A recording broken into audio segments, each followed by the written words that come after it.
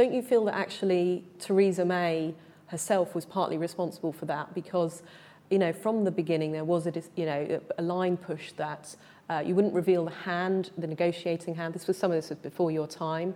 And also there was then later, a lot of accusations that she was kicking the can down the road, sort of pushing that final denouement between her and the party further and further away. Should it have been confronted earlier?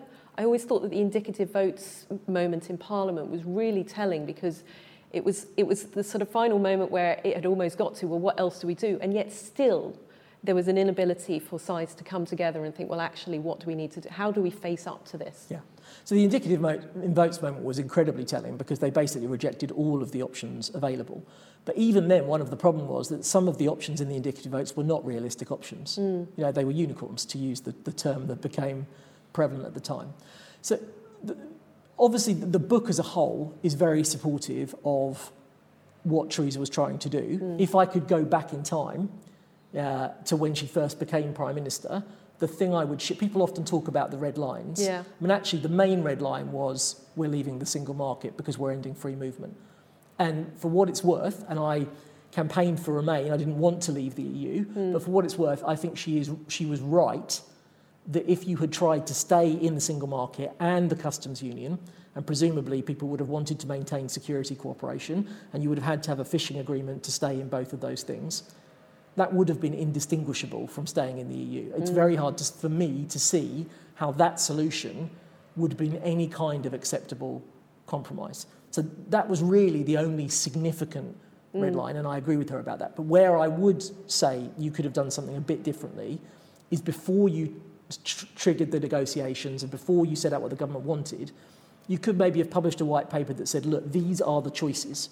The UK could stay in the single market customs union. This is what that would mean. It could just stay in the customs union. This is what that would mean. It could leave completely, but given the EU's position and given our own responsibilities in terms of the border there would have to be some kind of arrangements in relation to Northern Ireland and Ireland.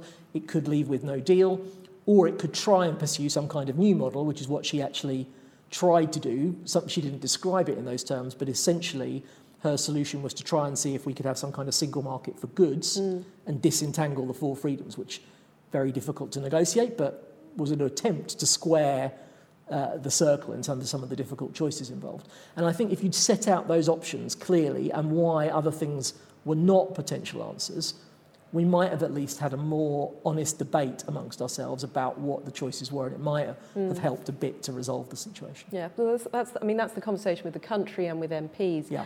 And the other theme in the book is obviously the role of cabinet. The big Chequers meeting was a big moment in the book.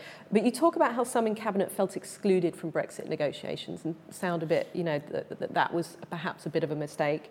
On the other hand, though, you accuse Boris Johnson of refusing to grapple with the policy detail, seeing Northern Ireland as just a smokescreen that wasn't the big issue, or even pretending that those problems didn't exist. Again, do you think that she, even with her, difficult political position, that she should have forced it to an issue earlier? Should she have sacked Boris Johnson?